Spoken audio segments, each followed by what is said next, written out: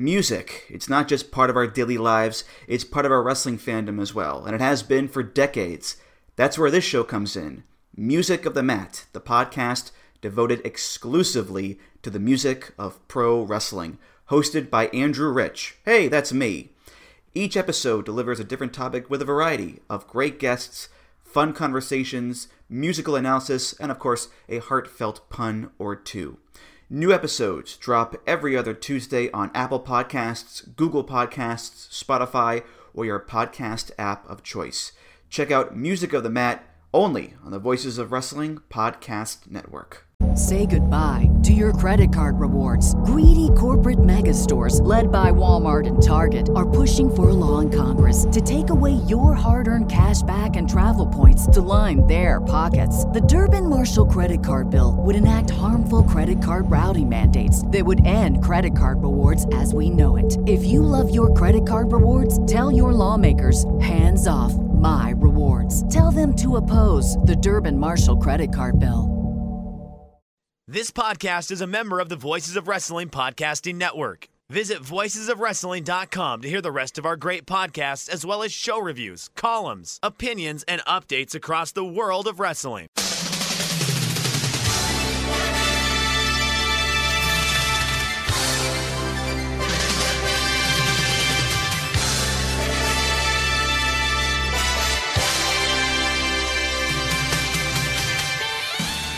Hello everybody and welcome to the Super J Cast. Yes, it's us. We're back again. I'm Joel, joined by David McDonald. It is Saturday 17th of December 2022. This is episode 239. Welcome back, David. Hello everyone. What's going on? Hope everyone is well. Hope everyone is excited. Hope everyone got through tag leagues and all that to get to where we are now. Exciting times for Nuge, the Nuge, if you will. Not Ted Nugent, New Japan Pro Wrestling.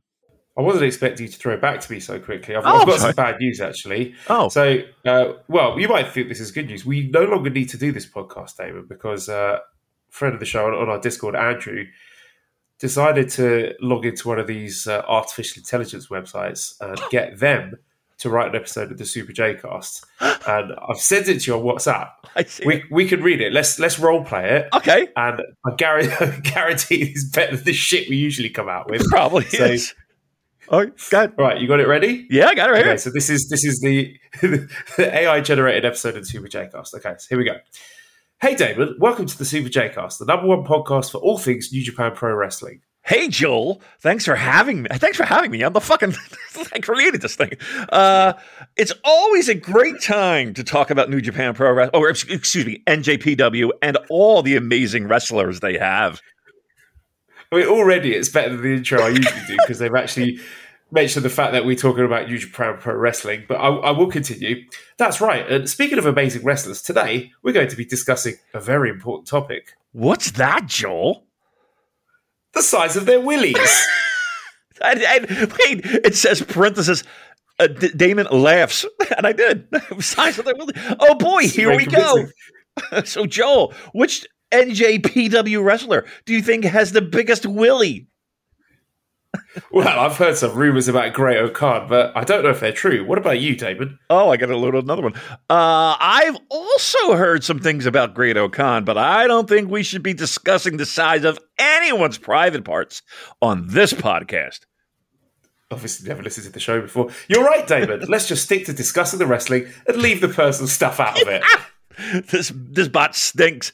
Agreed. So moving on from that topic, let's talk about the upcoming NJPW events and which wrestlers we're looking forward to seeing in action. Ugh.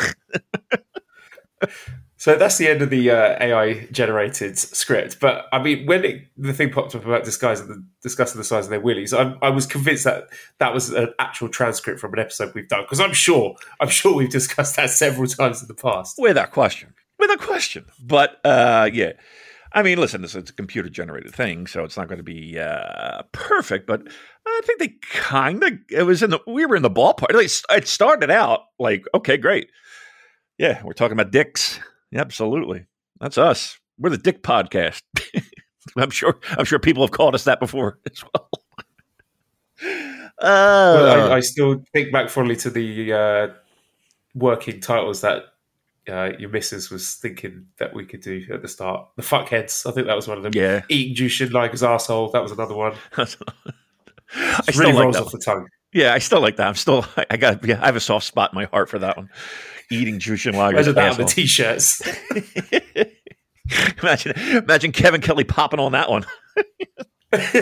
Giving us a shout out, Wrestle Kingdom. And the boys from Eating Jushin like his arsehole. They're watching for sure. They'll be talking about it this week. Oh, well, we're back. We're back in the. We just slide right in. It's like riding a bike, Joe. It's like we don't miss a beat. Well, I would like to thank our guest host who did a fucking tremendous job. Yeah. Even if I say so myself. So that was Lawrence and Evelyn. There was Mike and Tracy. Yep. John and Elliot, and Booze and J. Michael. Just fantastic stuff. Maybe very self-conscious about actually coming back on the show because I was thinking, fuck, they're all better than me. But you're back. We're back and you're stuck with us. Yeah, this is it. Sorry, guys. This is what brought you to the dance. We gave you the platform to then listen to others do a better job than I know. I swear, I listened to the first one. It was the couple from Montreal, right? Oh, they're so funny and great, and I just love them. I swear I got to meet them someday. We got to meet them someday because they're just they're professional. Like it just sounded like a professional show, whereas we just sound like two fucking idiots that just happened to buy some microphones. We've got a producer. Why don't we have a producer? We do. We have Dan, but yeah, but yeah. No, he's an editor. He's not a producer. That's a good different. point. Yeah. No disrespect to Dan, of course, but yeah, it just sounded professional and it sounded like a quality broadcast, like people who knew how to do a show. You know, they knew how to do a fucking show, and you could tell the chemistry. Thank God they have chemistry; they're together. And yeah, they were great. And Booze was always great. Fucking amazing job. And the dads were great. And who were the people in the middle? Who am I missing? The other couple. Right? We have Mike and Tracy. They were fucking tremendous. Yeah, J. Michael, who was on. I had to basically bully J. Michael into hopping on with Booze because J. Michael just a ton of tremendous writing for Voices of Wrestling, but he really did not want to do a podcast. So really? We had to almost physically threaten him to jump on and do it. And I'm glad that he did. We'll definitely have him on again in the future. Yeah, no doubt. So, yeah, 1,000 thanks because it does give us a little break to recharge and I do like the idea of it. In the sense that we allow other voices to be heard, you know, and I think that's an important thing. I think sometimes just getting pounded over the head with our dumb opinions, maybe, you know, it's good to have a different take and a different spin and a different feel and a different whatever. So yeah, I like the fact that we do it every year, and again, I like the fact that I fucking just kind of reset and it does recharge the battery, and it recharges the battery right in time for the best time of the fucking year. Yeah, absolutely. I'm really excited to get on and talk to you today because we have a great deal to get through today. First of all, very important thing, we've got the awards to talk about, the Super J-Cast Year-End Awards. There you go. The ballot for that is live. It is pinned to our Twitter profile. So if you have not already voted, please go to twitter.com/TheSuperJcast and get voted. We've already got 141 responses in so far, which is really good. It'll be great if we could beat last year's total, which was around 250, I want to say. So yeah, definitely get voted on that, please. And thank you.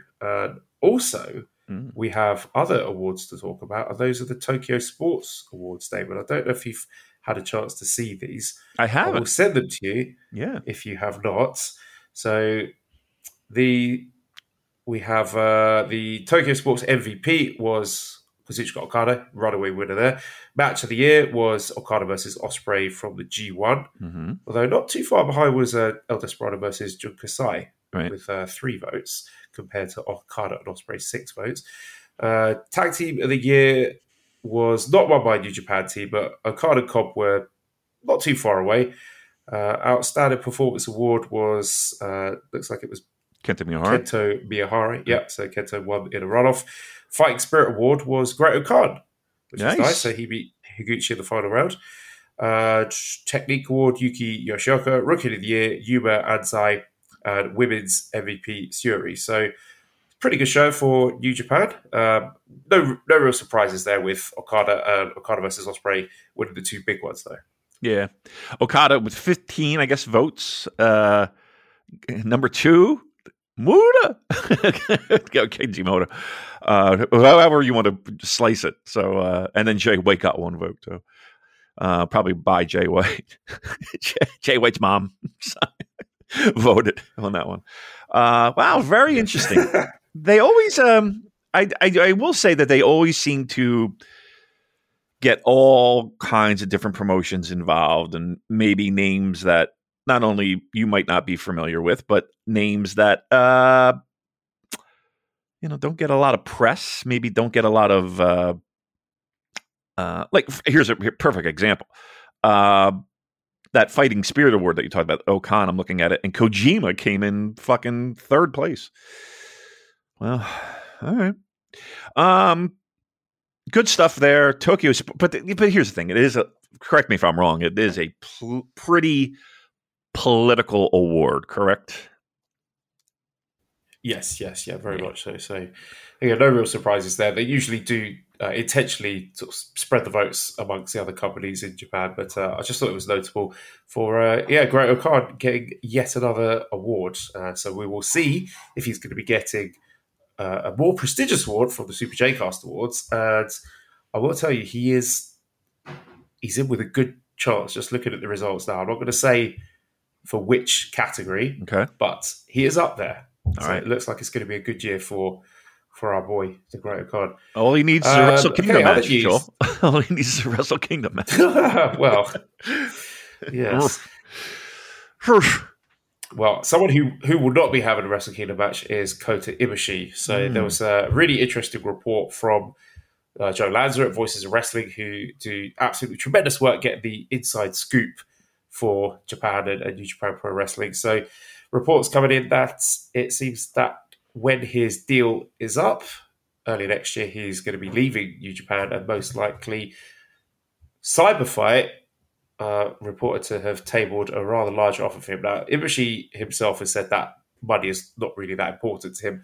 You know what Ibushi's like. He wants to do his own thing and do his wacky Ibushi Pro Wrestling Institute with his miscellaneous polygon-shaped rings, but it could be that he finds his way over to Pro Wrestling Noah. That seems to be what people are saying is the most likely destination for him.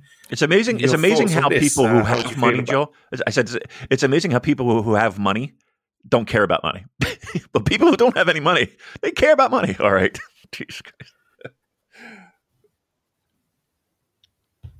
How do you feel about Ibushi working Noah? Is that something you'd be tuning into? I suppose the first question I should ask you is, you feel sad about him almost certainly leaving New Japan? I think it was inevitable. Again, it is pro wrestling, and relationships get severed, and then they always seem to get patched up because money's involved. I can't say I'm shocked. It is disappointing because he is one of the most talented guys that New Japan had. To lose that type of talent is sad, but yeah, that relationship just broke. It's strained. I couldn't see him returning, but he'll be able to do his own thing, and that'll make him happy, and the company will move on, and blah, blah, blah. But let's put it this way. Time heals all wounds, right? That's what they say. So I'm thinking, I I wouldn't be surprised in the future we see him again, but not in the near future. Let's put it that way. Yeah, you never say never. So the only real regret I have is that we do not see Kota Ibushi versus Ren Narita match. I think that's sort of stylistically something that would be really fun to watch. I would like to see Ibushi pop up in AEW. I don't know if that's something he'd be interested in, but just think it will be fun just to see everyone losing their minds on Twitter for a start. And I still think there's unfinished business there with Kenny Omega. So yeah, we'll wait and see. I'm a fan of Ibushi, not just within the New Japan context. I'm interested to see what he goes on to do next, and hope he finds some happiness for him and his mum, because they've been through a lot. So all the best to them. Give me your percentage. I'm sorry. Give me your percentages. You think I'm cutting you off all the time here. Sorry. Give me your percentages. You think AEW? Pretty low, I would say. Really?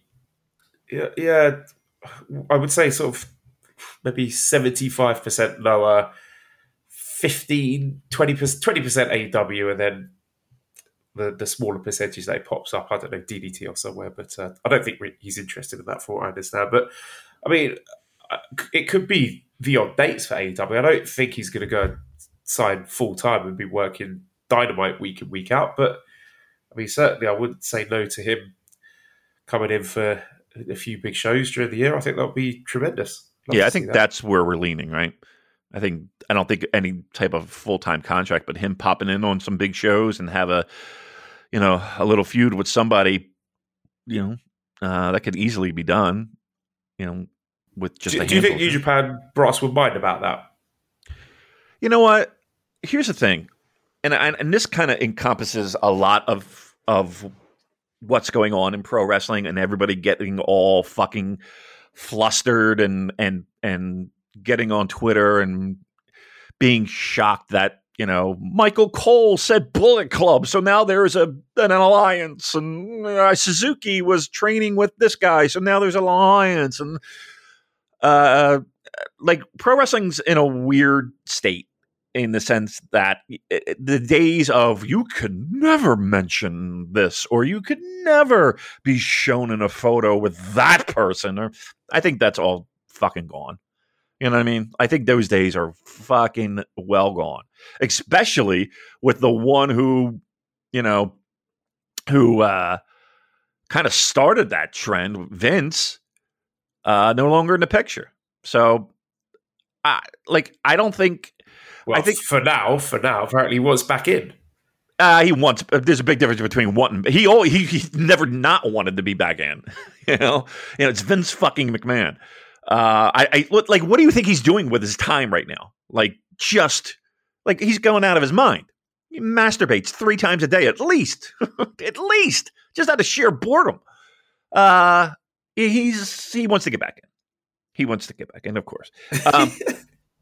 But I think, like I said, in this day and age, we should expect that and not lose our minds thinking that it means that there's going to be some type of working relationship. So, to answer your question, do I think New Japan would be upset if AEW worked stuff with Kota? No, I really don't. I don't think they would give a fuck. Now, that doesn't mean that a Forbidden Door show is going to feature him. I wouldn't go so far as to say that. But him working with them? Nah. I think if anybody's holding on and clutching on to that, it's kind of passe at this point. Yeah, I think New Japan would just be happy enough for him to keep his mouth shut and not blow whatever secrets they have out of the water, to be honest. So, yeah, I don't think they'd have any strong objections to him working AEW. So, yeah, exciting times for Ibushi. I'll be looking forward to seeing him back in the ring if he's healthy. All right, we also have an exciting match here. We've got Katsuyori Shibata versus Tom Lawler in a UWFI rules match at the Garyujima show on 20th of December. So, that one should be a lot of fun. And of course, it does beg the question, why is he not wrestling for New Japan? And the only conclusion I can come to, seeing him doing this match, seeing him, wrestling in AEW, I wonder if it's insurance related. Like maybe New Japan can't get him insured for their shows in Japan. And if that is the case, I'm letting the blame squarely at the Wrestling Observer newsletter now. They read the report about him and his brain, the brain surgery. I can imagine them reading that thing. They did what with his brain? No way. Burn the policy. So, yeah, that's my working theory at the moment. I mean, look, it makes sense if that's the case. Of why it doesn't necessarily make sense that to do it, but it makes sense from in my eyes for that. I think that the way this has been handled with Shibata has been very, at best, it's been awkward, and at worst, it's been embarrassing, to be honest with you. Like the way that he was hyped up to be brought back, and then they change the rules, and then they don't change the rules, and then you don't see him forever, and then you see him wind up on the Forbidden Door show, and just everything that has happened so far. Like he's not back. He's not back.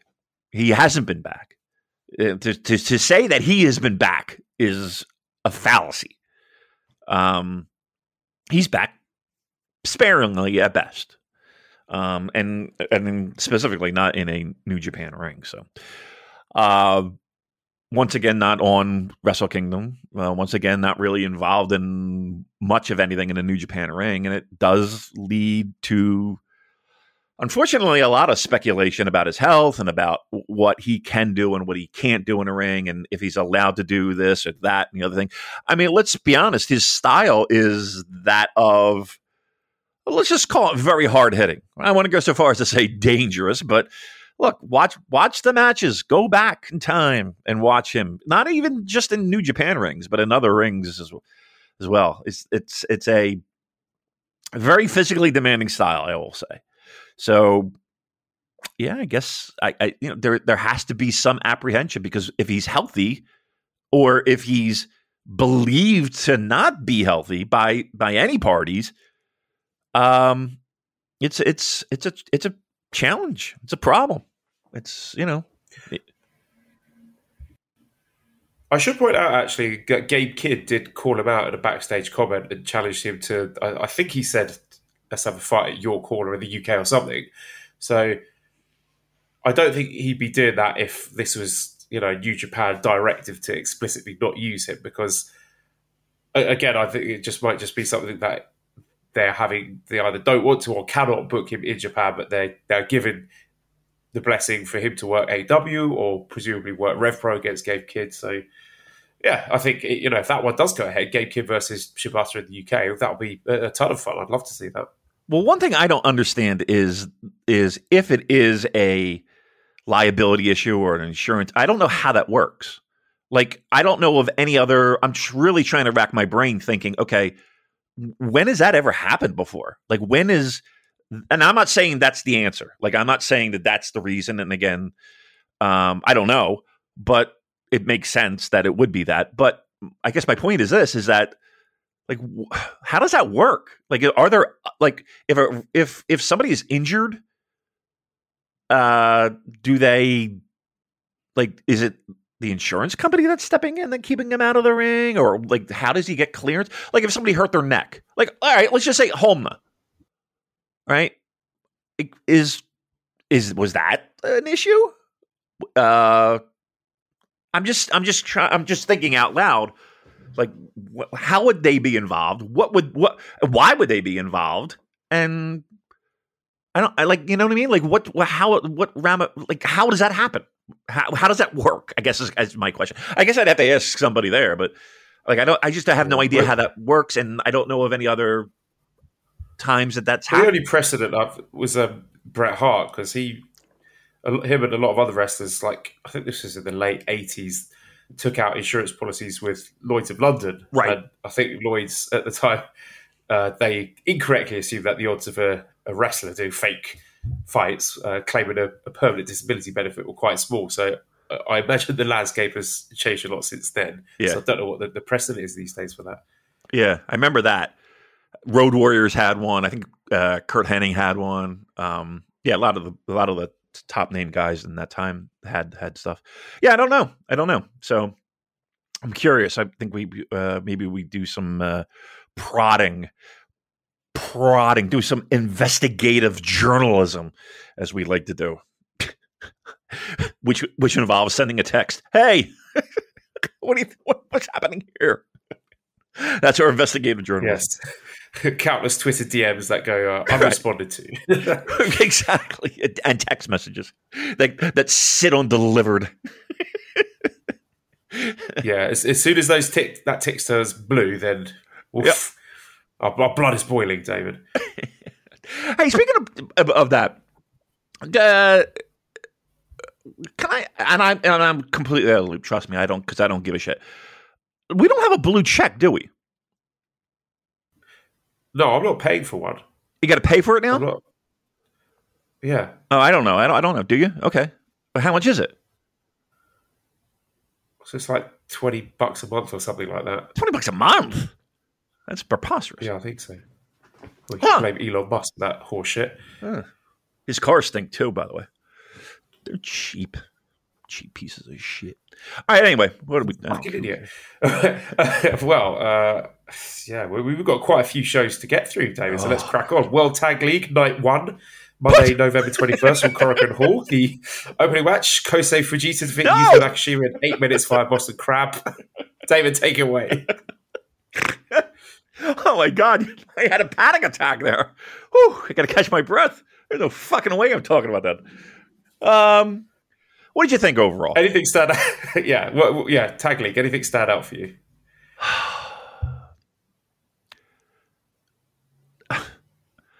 All right. Let's work our way back. So, Goto Yoshihashi. I've got all that very carefully weaved into our Wrestle Kingdom card preview. Okay. Well, let me we're going to be talking about that. Okay. Well, let me just say, I'll give you my overall thoughts. It was okay. I don't think that there was anything that you really needed to go out of your way to watch. I thought I was disappointed in the sense that with a lot of new faces, I thought we would have maybe a little bit more juice. And I don't mean Robinson. And I just kind of felt flat on it. I don't really... Again, it was okay. There was nothing that was terrible. But to me, this was like... This felt to me like World Tag League. And thank God I'm off. Because I had to come up with takes. And I had none. That's what I thought. Yeah, I think Booze and J. Michael did a tremendous job breaking it down in excruciating detail, in a good way, last week. So I don't feel the need to rehash ice cold takes on the Tag League. But it was nice to see a lot of fresh new faces, David. Yes. That's not the only fresh thing we've got about these parts, because we've also got the delicious food from our friends over at HelloFresh. You know what? We've been away for a couple weeks, and you and your segues, perfect. You haven't missed a beat. You're right there, giving us the information that we need and I need to be able to go back into my WhatsApp and go to our Google Drive to be able to bring up the copy for HelloFresh. And really, I really don't even need it at this point. Why? Because it is the America's #1 meal kit, right? With HelloFresh, you get farm fresh, pre-portioned ingredients. Seasonal recipes delivered right to your doorstep. My goodness, what a great service that is. Skip trips to the grocery store. Count on HelloFresh to make some home cooking easy, fun, and affordable. That's why it's America's #1 meal kit. Now, HelloFresh is now offering, for those of you who partake, vegan recipes on the menu every week. So, if you are a vegan, you're in luck. So it's made without animal products of any kind. like dairy, meat, eggs, honey. Enjoy meals like sweet chili tofu bowls or spicy coconut curry stir fry. So you're in luck. Ooh, Yeah, yum, yum. now we're talking, right? HelloFresh works with your ever-changing schedule. Plans are flexible, and you can choose your meals for the week, update your preferences, or change your delivery day, all in the HelloFresh app. So, man, I'm telling you, you got it made in the shade. Here's what I want you to do. Go to HelloFresh.com/VOW65. Well, they're changing it all over the place. Jeez Louise. Now it's HelloFresh 65. Okay. So again, HelloFresh.com/VOW, Voices of Wrestling, VOW65, and use code VOW65 for, take a guess, 65% off plus free shipping. That's pretty awesome. Once again, HelloFresh.com/VOW65.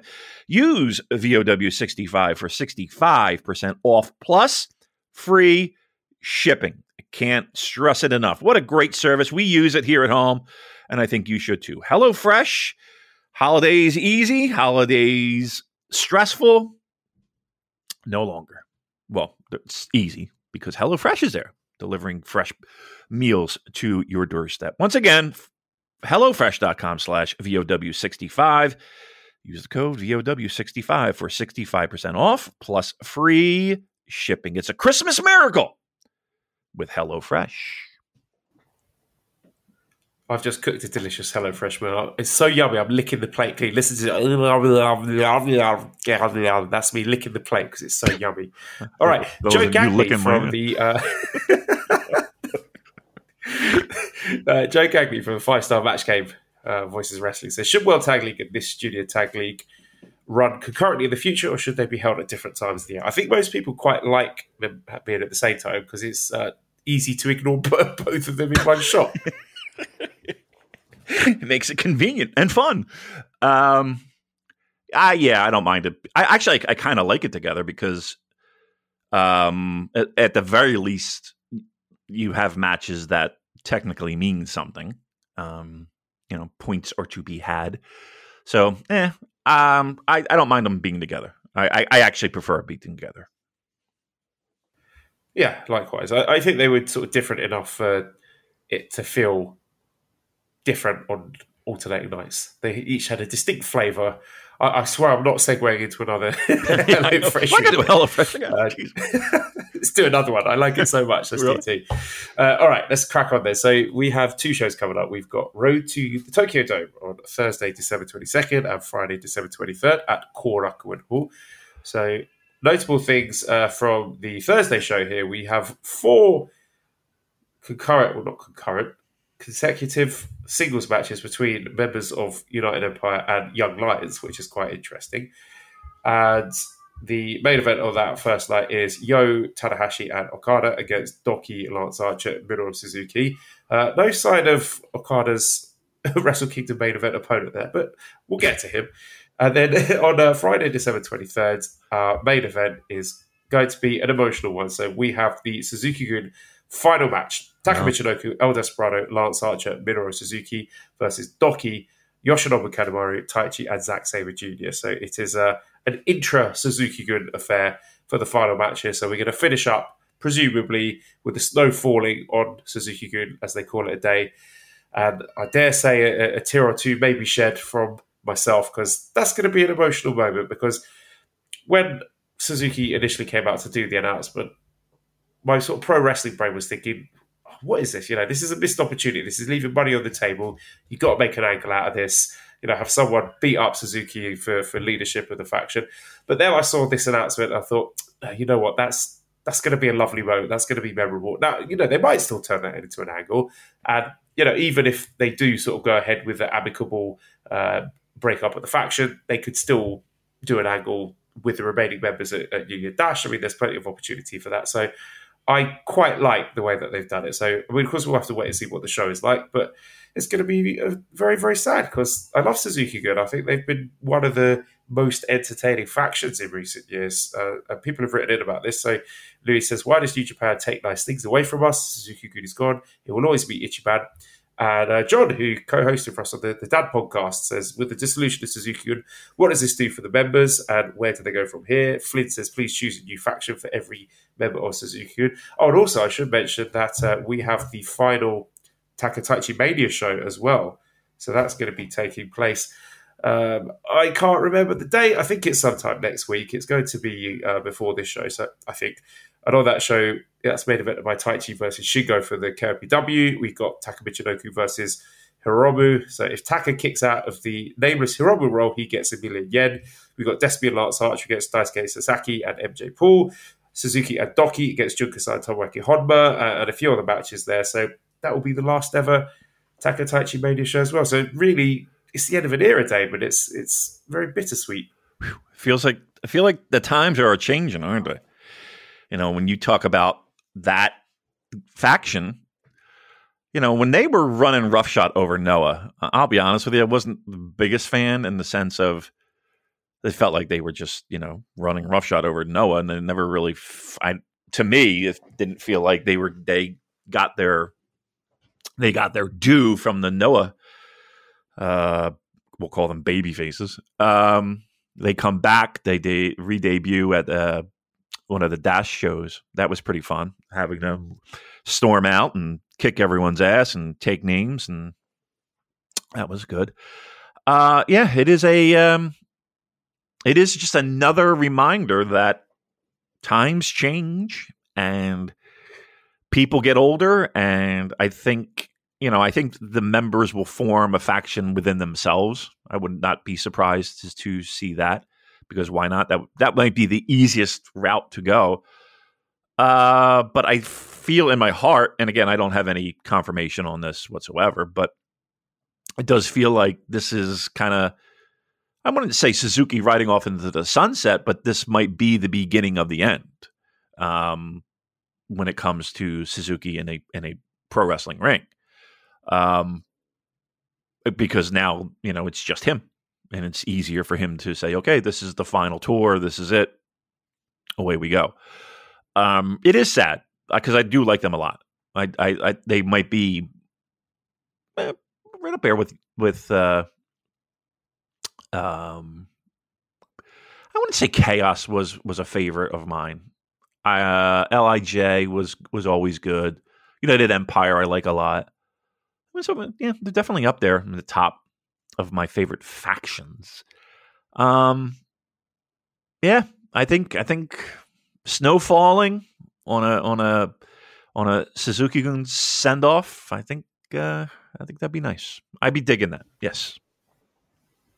So what do you think happens to them then? I would like them to stay together, or at least the core members, and they could rebrand as something else. Maybe hoover up a few new names and keep that core of it. I want to see, you know, Despy and Taichi and Zack and Doki all stay together, and Kanemaru actually, and just call themselves something else, pick up a few more people. Or do you think it's going to be like a full split and everyone goes off to a different faction? Well, I mean, let's consider who's in this faction. I mean, Lance Archer really isn't here. He comes in for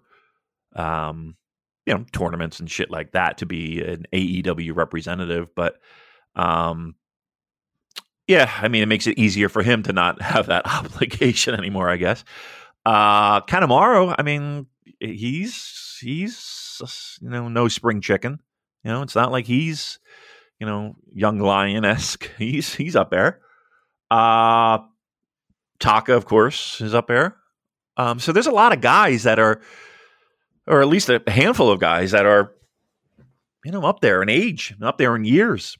So I would not be surprised if it's more of the Zacks, the Taichis, Dokis, those type of people that stick around. And I wouldn't be surprised if we see people leaving. I think the remaining people would be their own faction, calling them whatever. I don't know if they'll continue with the name or not. It would be weird if they did, I think. But look, this feels to me like a perfect opportunity to make, I don't want to say wholesale changes, but like major changes to not only Suzuki but like New Japan. It is. I don't want to say it's a cleaning house. Don't get me wrong, but I think it just makes, by splitting that up, it does make it easier to put people, into the sunset. I do. Yeah, I think 2023 is going to be a really exciting year. Things are going to be freshened up.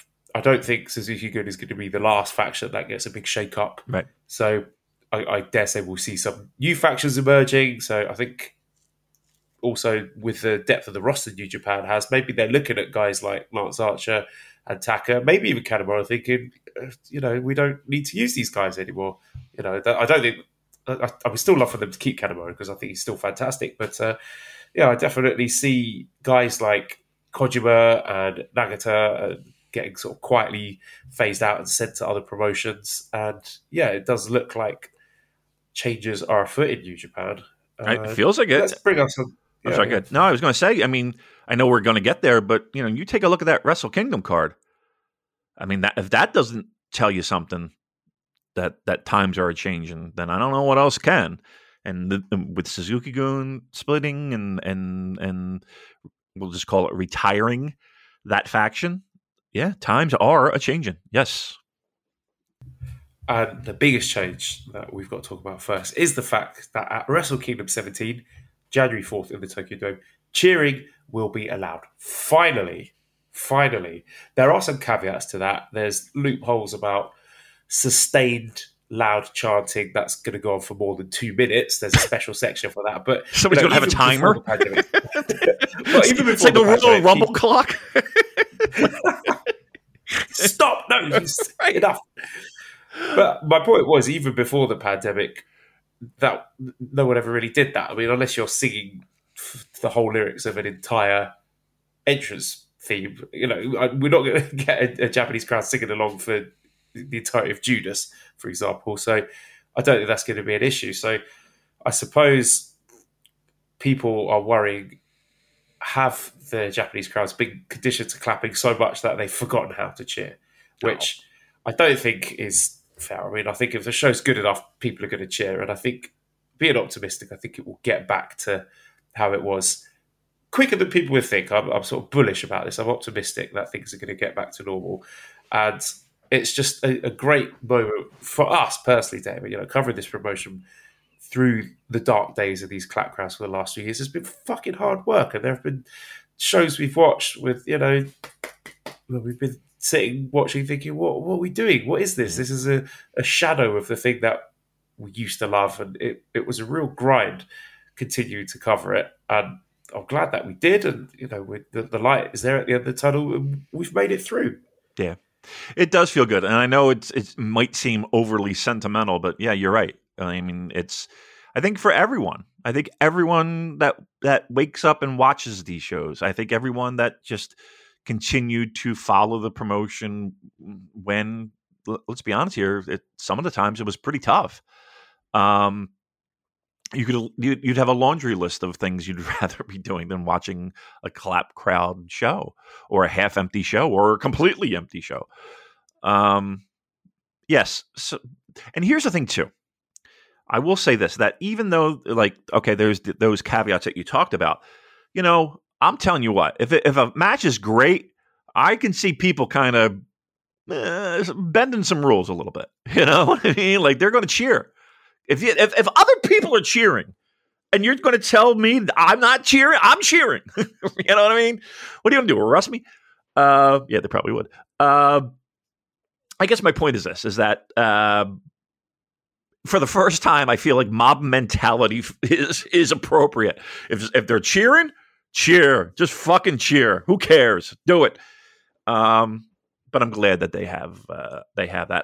And here's the thing too: there are people that are traveling for this show.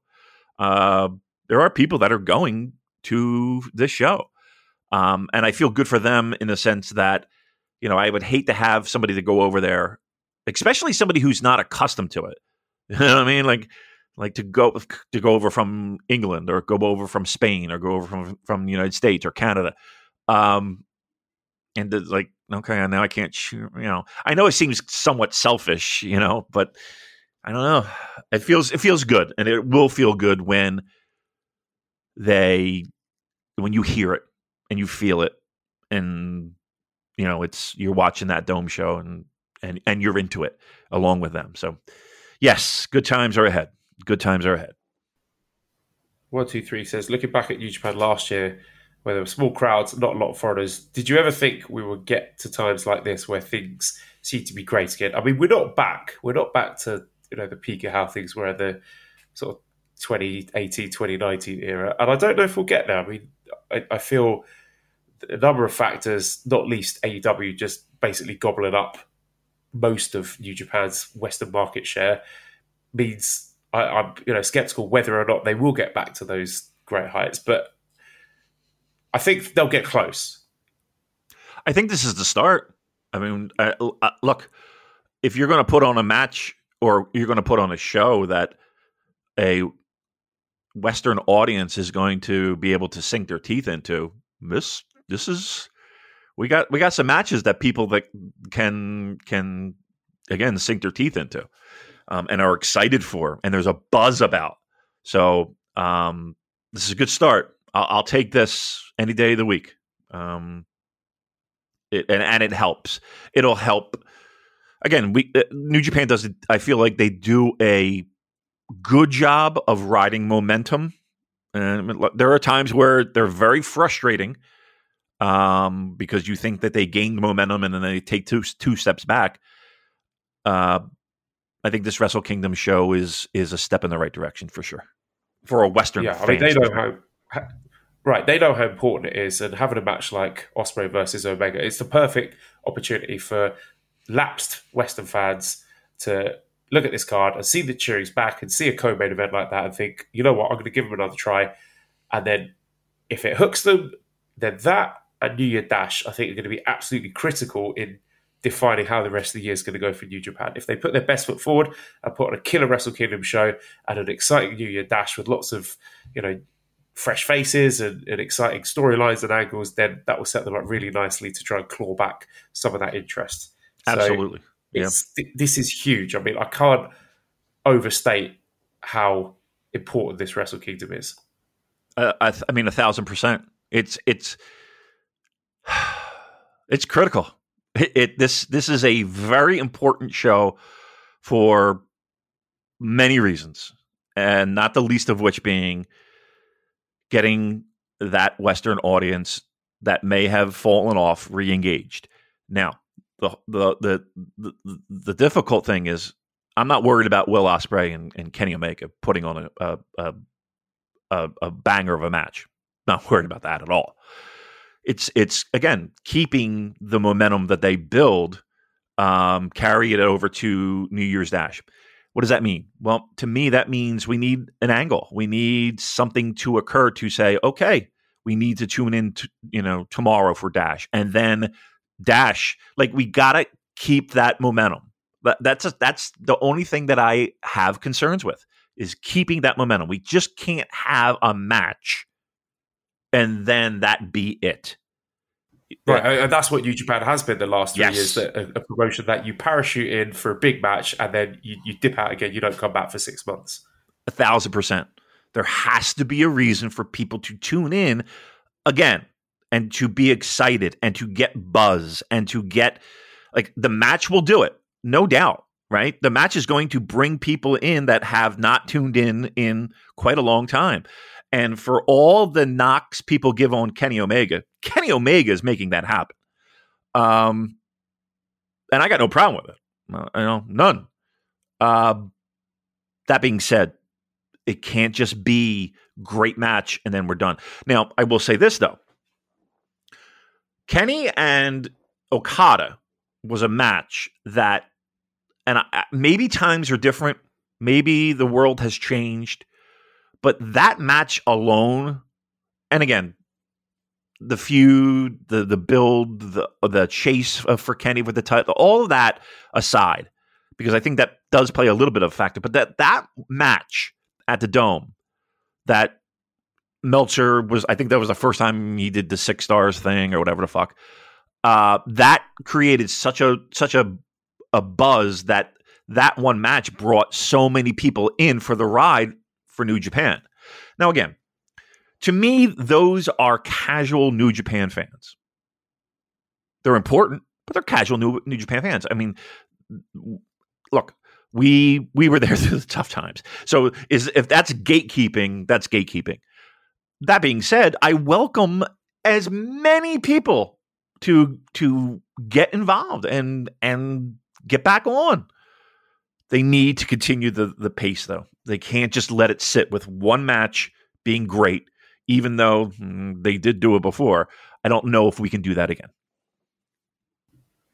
I'm not welcoming people back. I'm firmly keeping the gates locked. I'm only allowing people to return once they've answered a quiz about the lineage of the Never six-man titles over the last 3 years. Perfect. Just to prove that they're proper fans. I would feel that. All right, let's get into the card then. So, again, I'm not going to go too in-depth with it. I'm going to use the card to sort of piggyback other talking points. Okay. We will have our full Wrestle Kingdom preview show next week. But Hopefully. I'd just like to have quick thoughts on the show and the matches as we go through. So, first, we have 3 dark matches. So, pre-show, the opening match 1 with a 3-minute limit exhibition match is Ryohei Oiwa against the debuting Oleg Boltin, or Boltin Oleg, as he looks like he's going by now. So this is a guy who is a Kazakh amateur wrestler. He finished 5th at the Worlds in September at 125 kilograms in freestyle after losing to an Olympic silver medalist. He had an injured knee at the time, actually. So very, very hot prospect, Oleg Boltin. Very excited to see this guy in action. Yeah, I mean, we're talking about legit pro, or I mean, and I put in air quotes, pro wrestler. Yeah, from what I understand, this dude is a beast. like he's going to throw some kids around. That's for sure. And we'll see. Maybe he doesn't make a huge, flashy, impactful start because New Japan likes to take their fucking time. But well, you say that, David. But I mean, there's this new directive from Bushiroad that they announced at their meeting that they really going to try to accelerate the process of these young guys coming back. And Oleg he's 29. He's not a kid by any means, but he looks like a beast. I mean, he looks like the sort of guy who's grown up in the mountains wrestling bears. So he is a guy that I want to see in action as soon as possible. I want him to see in the singlet, suplexing people out of their fucking boots. That's what I want from Oleg Boltin. Don't necessarily think we're going to see that in a 3-minute exhibition match, but excited to see him in the ring nonetheless. Yeah, let's start somewhere, right? And it's a big show. That's a hell of a debut. So yeah, that's to me that's very exciting. I'm digging that. All right, so opening match 2 is the KOPW 2023 Right to Challenge New Japan Rambo. So the KOPW 2022, as I mentioned earlier, will be concluded. It is this Monday, December 19th at Takataichi Mania. So that will be Shingo versus Taichi. I'm just checking what the stipulation is. I think it's a lumberjack with Texas deathmatch pinfall. So you got to pin your opponent and keep them down for 10 count. Something like that. Okay. But, so we don't know who is going to come in. I mean, of course, the KOPW is retired or vacated at the end of each year. So whoever wins that will be the 2022 champ, and then the 2023 provisional champ will be opened up with this Rambo. And this could be a really good one because there's a lot of names who are not on the main card of Wrestle Kingdom. We're looking at guys like Shingo and Taichi, as I mentioned, Kenta, Ishii, Great-O-Khan, Jeff Cobb, Evil, El Phantasmo, the guys who came to the G1 like Jonah, Tom Lawler. So I do want to give New Japan praise for not just trying to crowbar everyone onto the main card with a bunch of multi-man matches. So whilst there are some people on the main card that I don't really want to see on the main cards, I respect the fact that they've made decisions and think, no, these are the guys we want to showcase. The rest of you, sorry, you go into the Rambo. Yeah. I'm a little bit more,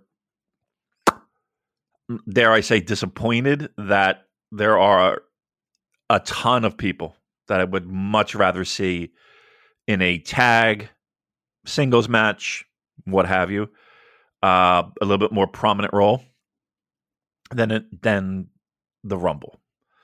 And again, card is subject to change, right? We all know that. But the way it looks right now, that there are a ton of guys that you would think would have a spot on the main show and not in the Rumble. And they have given spots to guys that leave me scratching my head. So while talent will be aplenty in the Rumble, I think there are going to be a lot more questions than answers of why would you have a lot of these guys in there when they can really help strengthen your main card. Yeah, I mean, I don't disagree. There were guys out of those lists I've put that I would rather see on the main card. But again, I respect the fact that this is not just, right, everyone gets to be on the main card. They've got their guys. These are the people we want to highlight this year. The rest of you, sorry, bad luck. Try again next year. I mean, we do have an interesting question from Vishal who said, what's the best Wrestle Kingdom caliber match you could come up with using the talent left off the Wrestle Kingdom 17 card? So he's given an example here. Aussie Open and Carl of the Cobb and Hanare against Kenta, El Phantasmo, and House of Torture. Great. I mean, honestly, you could pair together any two of these guys. Like I said, Shingo, Kenta, Taichi, Ishii, Okan, Cobb, El Phantasmo, Jonah. Like, just pick any two of them, and I think that will be a quality match. So, yeah, I can't do better than that one you've mentioned, Vishal. That's a nice one. That is a nice one. And here's the thing too. I don't know. Maybe it's my naivete. Is that the word? These are guys that we're talking about that have been through the mud with us. We talked about those bad times. A lot of these guys are those guys. And the fact that they're not on the main show, I don't know. And there are guys that are just flying in and taking spots. I don't know. Just the more I think about it, the kind of more distressed I get about it. Like, again, Ishii, Shingo, ELP. I mean, these are all people that have been through the mud. Here's another question. And maybe I missed it. Maybe I'm where's Robbie Eagles? That is a good question. Yeah. You know what I mean? You're going to leave Robbie Eagles off the fucking show? I mean, I'm assuming I take your point. It's a bit of a kick in the teeth to a lot of these guys who've kind of held down the fort through the dark days. You think? Yeah. It's like, I don't know. That bothers me a little bit. That bothers me a little bit because those guys. I mean, even guys how are we getting a lot of strong representation? What's going on, guys? This is Rich from the flagship podcast here on the Voices of Wrestling Podcast Network, and I just want to let you know about a brand new sponsor we have for the network. It's Eufy, and let me tell you a little bit about their newest product, the Eufy VideoSmart E330. This isn't your everyday smart lock. This is a smart lock, a 2K camera, and a doorbell offering triple the security and triple the convenience. Instead of loading up your door with a bunch of different devices, you install one, and it takes care of everything in a complete package. It's not just about the home security, though. The Eufy Video Smart Lock E330 is also for convenience. No more worrying about losing keys. You can let each member of your family get a password. You can monitor their movement in and out of the house. You can keep an eye on your packages. You can check in on your house while you're away. There is so much you can do with this product. Best of all, it is easy to install and set up. All you need is a Phillips screwdriver. Leave that drill in the toolbox. The Eufy has keyless entry, a 0.3-second fingerprint recognition, a rechargeable battery with a 4-month lifespan, two-way audio from the lock, enhanced night vision, 24/7 customer support, and you'll love this, none of those pesky monthly fees. Eufy sent me a Smart Lock 330, and I've loved it so far. It allows me peace of mind when I'm at work or when I'm away on one of my patented vacations. Plus, it helps me keep track of deliveries to the house, saves me a trip back to the car if I just need to run in for something and I forgot my keys, and the two-way audio system works well for those unwanted guests at my front door. No, I do not need new siding or windows or a roof. Thank you, though. You can simply tell them you aren't interested from the comfort of your couch. Now, are you ready to ditch the others and join the Eufy revolution? Of course you are. Get started today by searching Eufy Video Lock on your search engine of choice. That's EUFY Video Lock, or visit eufyofficial.com/video lock to see how you can finally, once and for all, gain complete control of your door. Once again, that's EUFY Video Lock, eufyofficial.com/video lock. And we thank them for sponsoring the Voice of Wrestling Podcast Network. BetMGM has an unreal deal for sports fans in Virginia. Turn $5 into $150 instantly when you place your first wager at BetMGM. Simply download the BetMGM app and sign up using code Champion150. Then, place a $5 wager on any sport. You'll receive $150 in bonus bets, regardless of your wager's outcome. And if you think the fun stops there, the King of Sportsbooks has plenty of surprises in store. Check out daily promotions, same-game parlays, live bets, and so much more. Download the app in Virginia today and get $150 in bonus bets instantly from your first wager. Only at BetMGM. BetMGM and GameSense remind you to play responsibly. See BetMGM.com for terms. 21 plus only. Virginia only. New customer offer. Subject to eligibility requirements. Rewards are non-withdrawable bonus bets that expire in 7 days. Please gamble responsibly. Gambling problem? Call 1-800-GAMBLER. Promotional offer not available in Washington, D.C. Say goodbye to your credit card rewards. Greedy corporate mega stores, led by Walmart and Target, are pushing for a law in Congress to take away your hard-earned cash back and travel points to line their pockets. The Durbin-Marshall credit card bill would enact harmful credit card routing mandates that would end credit card rewards as we know it. If you love your credit card rewards, tell your lawmakers, hands off my rewards. Tell them to oppose the Durbin-Marshall credit card bill. Where's that? Well, from what I've heard, the directive is to try and keep Strong as separate as possible from the Japan roster. I mean, I don't know if that is legit or not, but apparently they want it to be two distinct entities without much overlap. Your champion, your Strong world champion, I don't know what the fuck, is not going to defend his title on that show.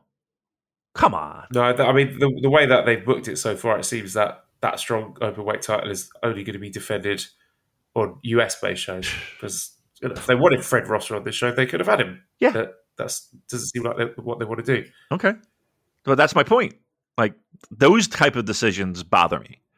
Like, I don't know. I just, like, you couldn't. How much do you think it would mean to him to defend that title on that fucking Dome show in a 6-minute match? Or a 10-minute match. Yeah, I mean, we've already got on the main card.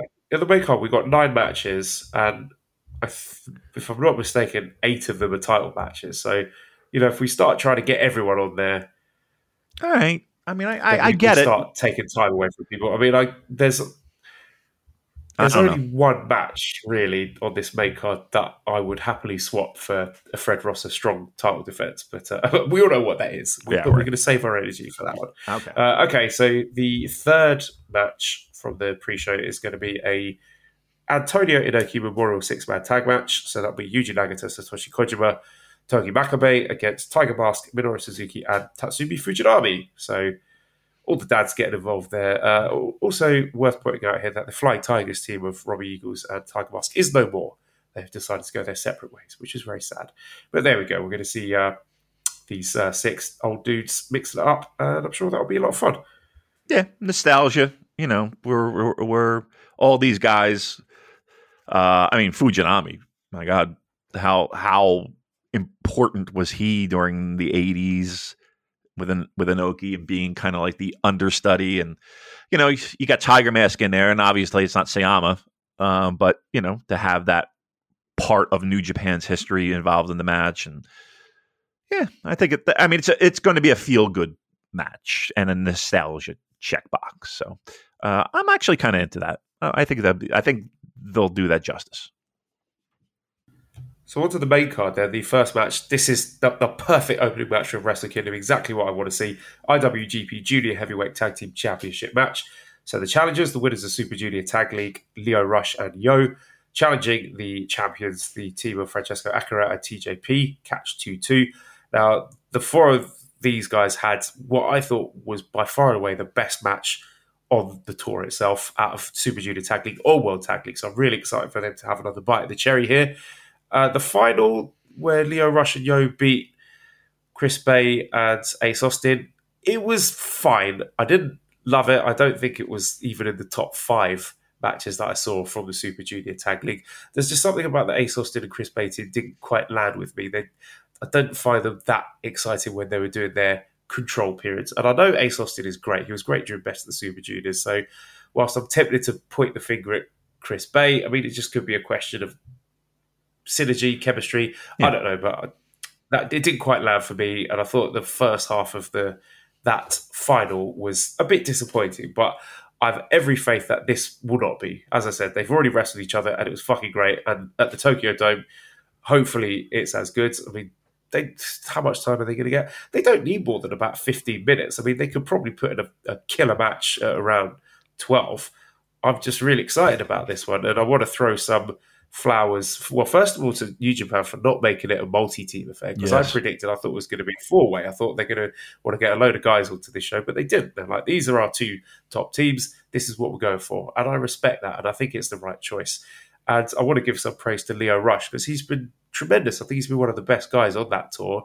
And people give him a lot of stick about, he retires all the time, he's unreliable. But every time he set foot in the New Japan ring, whether it has been on empty arena strong shows or whether it's been Super Junior Tag League shows in the middle of nowhere, he always gives 100% and he's injected new life into Yo.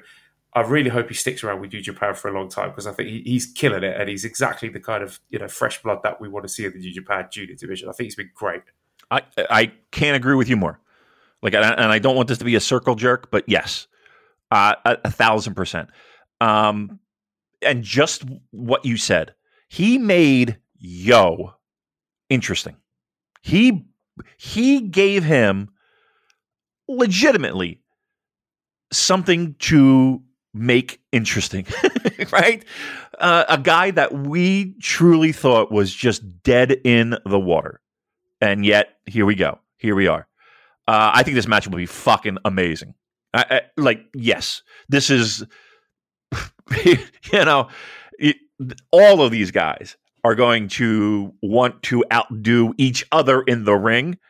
And it'll be nuts and it'll be crazy. And yes, if you're sleepy on the East Coast at, 3 o'clock in the morning or 2 o'clock in the morning, whatever fucking time the show starts, trust me, this will wake you up. You won't need the Red Bull. You won't need the coffee. This will wake you up. So, yep, great way to start. And yes, Lio Rush has been that, I don't want to say breath of fresh air to repeat it, but breath of fresh air. Like he just found a way to make maybe the most dull, boring, uninteresting, who gives a shit guy on the roster new life. And the tournament and the division, like the way he speaks and the way he carries himself, yes. Like it's death or glory for him. Like it means the world to him that he wins this Super Junior Tag League tournament, which, for the past few years has been like, oh, okay, Roppongi 3KF won again, great. Whereas he's out there and he's, standing in the ring at the end of the show talking about how much it means to him, and you believe it. It sounds real. And that, the fact that he cares makes us care. Yep. Authenticity. Yep. Absolutely. I know it's hard to say, but boy, and I'm sure there's other circumstances that will either make or break this statement. But boy, man, if you're going to lock up a junior, that's one I would love to keep on the roster for a decent amount of time. That's one guy I would love to have around for a long time. Yeah, I'd co-sign on that. All right, second match then is the IWGP Women's Championship match. So the champion, Kairi, will be defending against the challenger, Tam Nakano. So again, we are not the experts on Stardom, but I saw enough from these two wrestlers during Historic Crossover to be excited for this. I mean, maybe some complaints about the placement. I thought it would be a lot higher up on the card. So hopefully they're given enough time to do their work and put on a good showcase and acquit themselves well. And I'm sure they will. And I suppose the interesting question mark hanging over this one is about Sasha Banks or Mercedes Varnado. So Mark says, does Welke deserve a spot in the Super J-Cast Hall of Fame? Here's Sasha prediction. Michael CC says, is Sasha Banks not joining Suzuki Gun the biggest disappointment in wrestling history? So yeah, let's throw flowers at Velt for getting that prediction spot off. So the rumours are saying that Sasha Banks or Mercedes Varnado will be there. She's not wrestling, but she will be in attendance. So you would have to think that would mean she will come and challenge the winner of this match. And I don't know if she is going to be wrestling for Stardom full-time or if it's just going to be wrestling the big New Japan shows where this IWGP Women's Championship will be defended. Maybe a bit of both. Who knows? But I think that's a tremendous investment. If you want to get more casual eyeballs on the product, maybe pick up some of those lapsed WWE fans who are getting turned off the current product. I think Mercedes Varnado is a perfect way to do that. And it's a no-brainer to book what I assume will be her against Kairi for a future show. You know, maybe that'll be the Battle in the Valley show coming up in the States early next year. But yeah, that's got to be a slam dunk, surely. And that could headline. You know what? That could headline. You know, I was sitting here throwing flowers at Kenny Omega, you know, and terrible job by me because she deserves just as many flowers, it feels like. The buzz and the excitement and the fact that people are kind of wondering how this is all going to play out is also super important for a Western audience. Honestly, you know, I don't know if Twitter is the right barometer to use, but, you know, I can't think of another person aside from Kenny that generates enough as much interest, and as many passionate fans. I think it's an unbelievable moment for New Japan to be able to capitalize on that. Again, we need to keep the momentum. We need to keep that going. And I think, you know, she's not wrestling. That's definite. But, you know, being involved in an angle, being involved in a challenge, being involved in something. And you know Kevin Kelly's going to get that over like a motherfucker, you know, and it'll be a moment that will be shared online. Hopefully those copyright strikes, you know, we won't have problems with copyright infringement because guess what, New Japan? That fucking shit's going to get shared everywhere. And that's what you need and want. So get the goons to have them pipe down, you know, searching the internet for videos and GIFs. Relax. Hold off on the trigger button there, pal. Just fucking hold off because that will be shared and buzz will be generated if dopes don't get involved.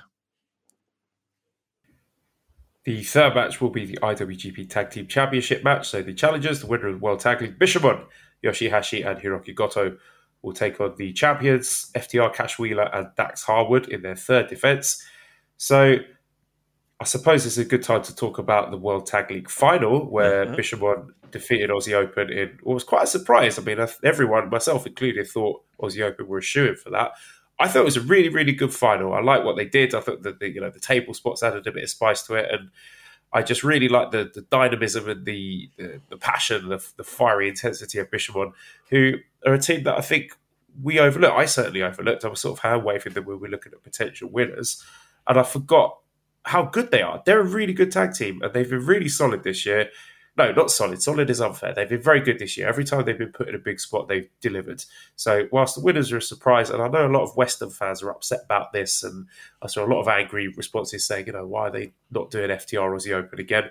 But I think it's important to acknowledge that, I mean, to my understanding, the Japanese fans do like Bishamon, and they responded to the well. They get good crowd reactions. So, you know, this is not a Wrestle Kingdom that is booked exclusively for the palate of the Western casual fans. So I think you can save that rematch for another show. You know, Aussie Open versus FTR, I think, is a big money match now that they did so well at Royal Quest. So that's something that I think can draw a big number abroad, whether you do that in the States or in the UK or maybe even Australia, who knows? But I think that's something you can save. I think burning it at the Tokyo Dome, would have been a mistake. So I actually support the decision to go with Bishamon instead of Aussie Open here for this match. And I do want to throw some flowers at Aussie Open. I thought they were tremendous during the World Tag League. And in particular, Mark Davis, his post-match promo after they lost the final was brilliant. He tapped into some real emotions and some real shit that had been going on in his life. So if you haven't checked it out, definitely watch that, because that's the perfect kind of pro wrestling promo where it mixes together the real world stories and the wrestling storylines and hits that sweet spot where, as you mentioned, it's that authenticity. So top marks to Mark Davis for that promo. Daryl says, I'm sure you'll talk about it, but Goto and Yoshihashi again. I don't give a fuck how high these guys are on the dad scale. I'm disappointed. This was an opportunity lost. Frank says, do you think FTR retain and spend more time in Japan? Or will Bishamon bring the belts back to be defended more often? In a perfect world, FTR is in Japan more. But that isn't likely. New Japan really need a more robust tag division on the regular, so I'm hoping for Bishamon. So, David, your thoughts on the World Tag League final and this match? Off you go, mate. I'm in camp disappointment. While I do agree with the fact that Yoshihashi and Goto are a perfectly fine, better than average tag team, the idea of your biggest show of the year, where eyeballs are going to be, and not having that match with Aussie Open and FTR, does feel like a missed opportunity. Now, with that being said, we'll have a tag match where I think I would be shocked if FTR walk out of there with the titles. I would be shocked. So now we're looking at a potential rematch. Why? We're just going to bring in FTR and have them against Aussie Open for what reason? I mean, maybe one of those. There's plenty of time for Aussie Open to get their win back over Bishamon in Japan. Sure. And go into the FTR rematch as the champions. Okay, fine. I mean, we have to get to that point, and I'm not saying that won't happen, but we have to get to that point, and we're going to use it on another show, and hopefully, the same amount of eyeballs will be on that as well. I don't know.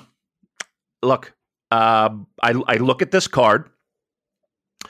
And yes, maybe it is me and the idea of having this epic tag match on a dome show that a lot of people are going to be watching, as opposed to Yoshihashi and Hiroki Goto. I'm sorry. I would rather have Aussie Open and FTR on a dome show. You're fucking racist, David. Why are you so against having Japanese guys? I am not. Sorry, New Japan Pro Wrestling. Oh. You just want the whole card filled with white guys. Oh, come on. Look. I think you strike while the iron's hot. If we haven't learned anything from the past couple years, is you strike when the iron is hot. Do the match. Who cares? Do the match. It'll be a great match. And I'm not saying that Goto and Yoshihashi won't have a great match. I'm not saying that at all. But you go down this fucking again, I hate to keep beating a dead horse, but I look at the fucking Rumble and I'm like, okay, I'd rather have fucking, I don't know, somebody else in that Rumble in this. I don't know. Look. I would rather. I'm repeating myself. You know what I think. That's that. Well, okay. Let me sell it to you this way. So we know FTR like to have these big, epic main event grudge match style classics. These sort of 30-minute things that we do with guys like Young Bucks or Briscoes, whatever, where there's loads of blood and gimmicks and weapons, and they're kicking out of each other's finishers and all this melodrama. So how excited are you at the likelihood of Dax Harwood, who's building his Wrestler of the Year case, tapping out to the butterfly lock after a completely heatless, functional 9-minute match? Right. I mean, imagining them backstage, trying to lay it out with Bishamon saying, okay, and then we'll get the chairs out and you could, throw me through a ladder and then smash Dax through, 4 tables stacked on top of each other. Goto and Yoshihashi just sort of staring at them blankly and being like, how about we do the Sushi Zanbai pose, Shotenkai, GTR finish. Okay, let's go home. Right. That's exactly what we're asking Marty Asami if he'll blade for them. Right. Yeah. You're right. And you know what?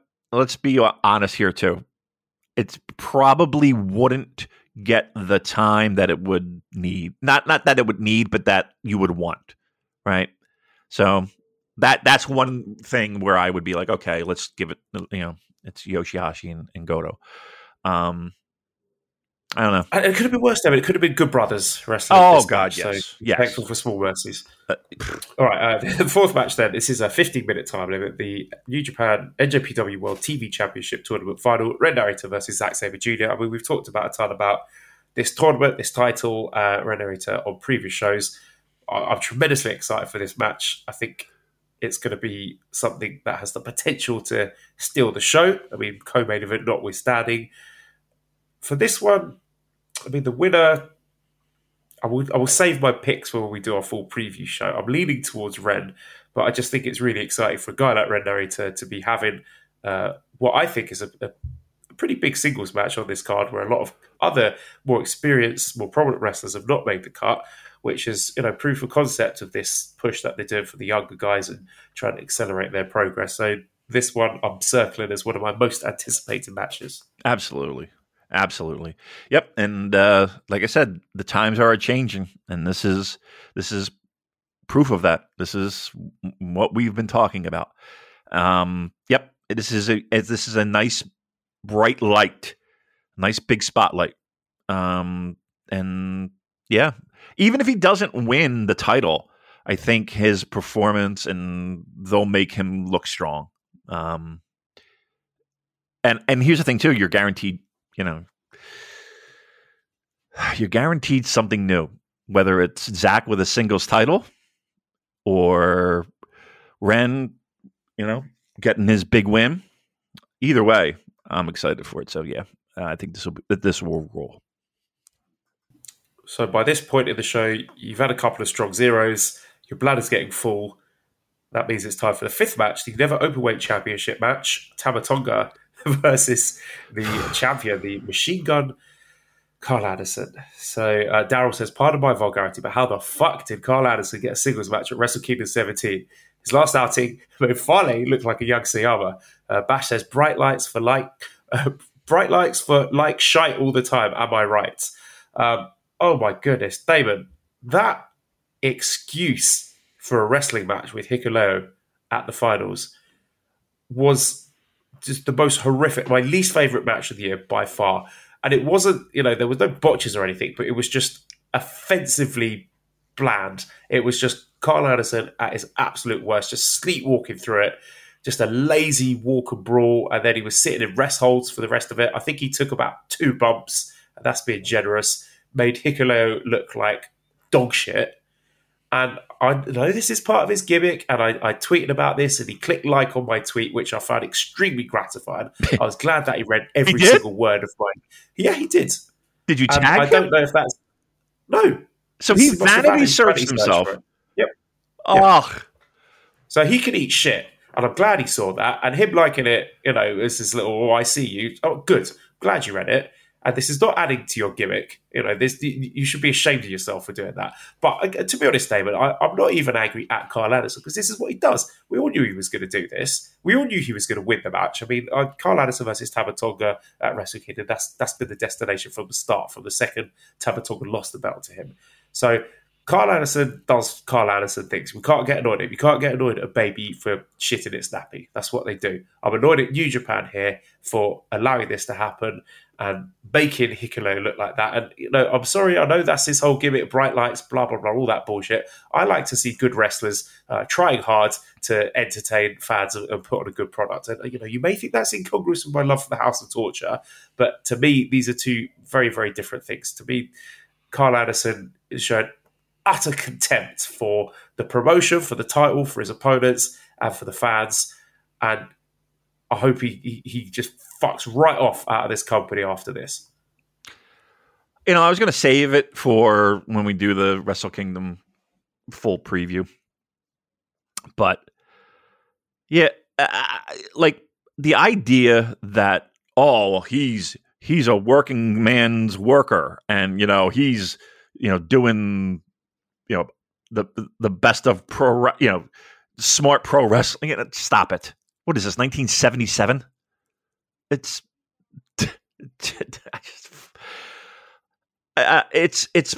it's unbelievable, and I don't know why, how New Japan thinks this is a great idea.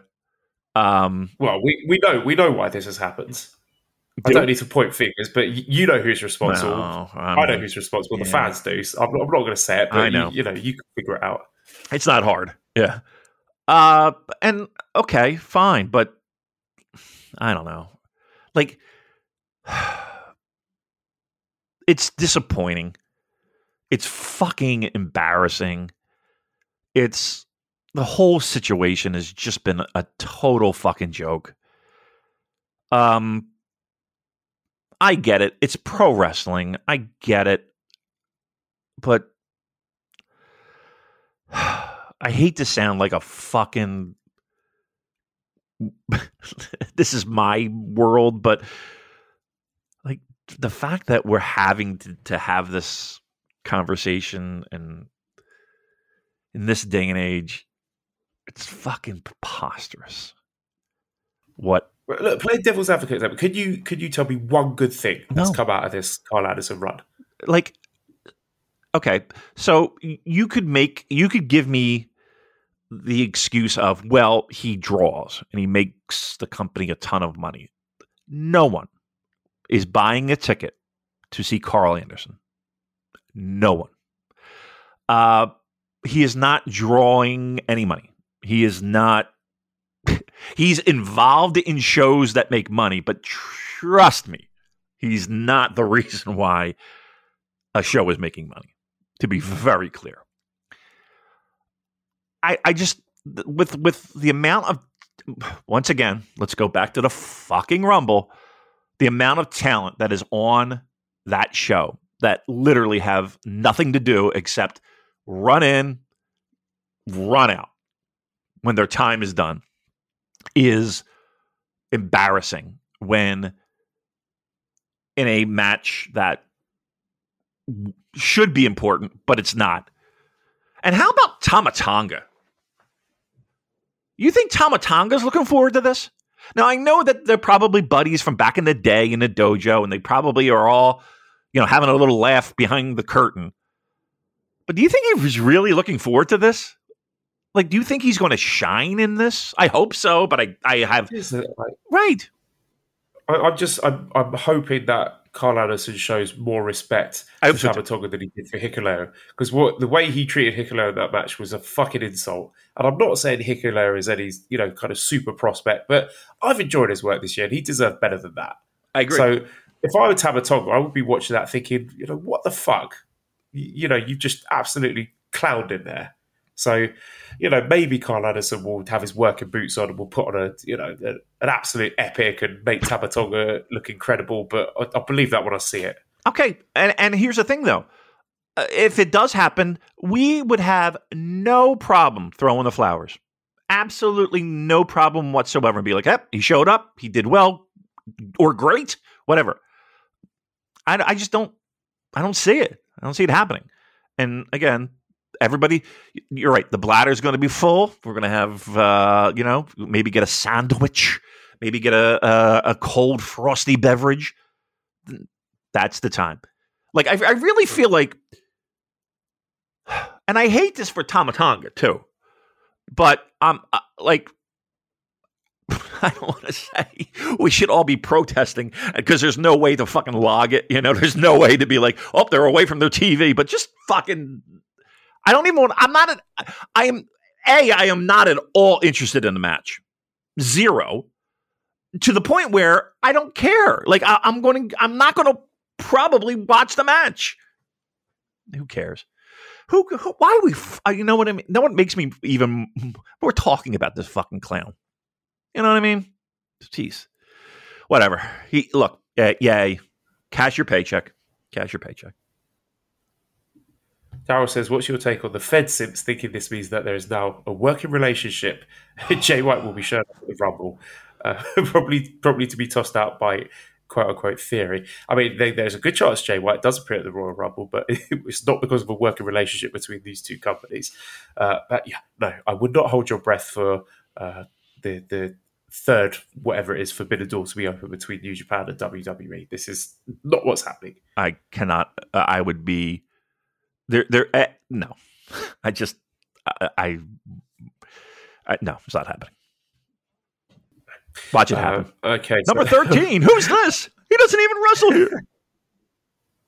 It's Jason Flickknife.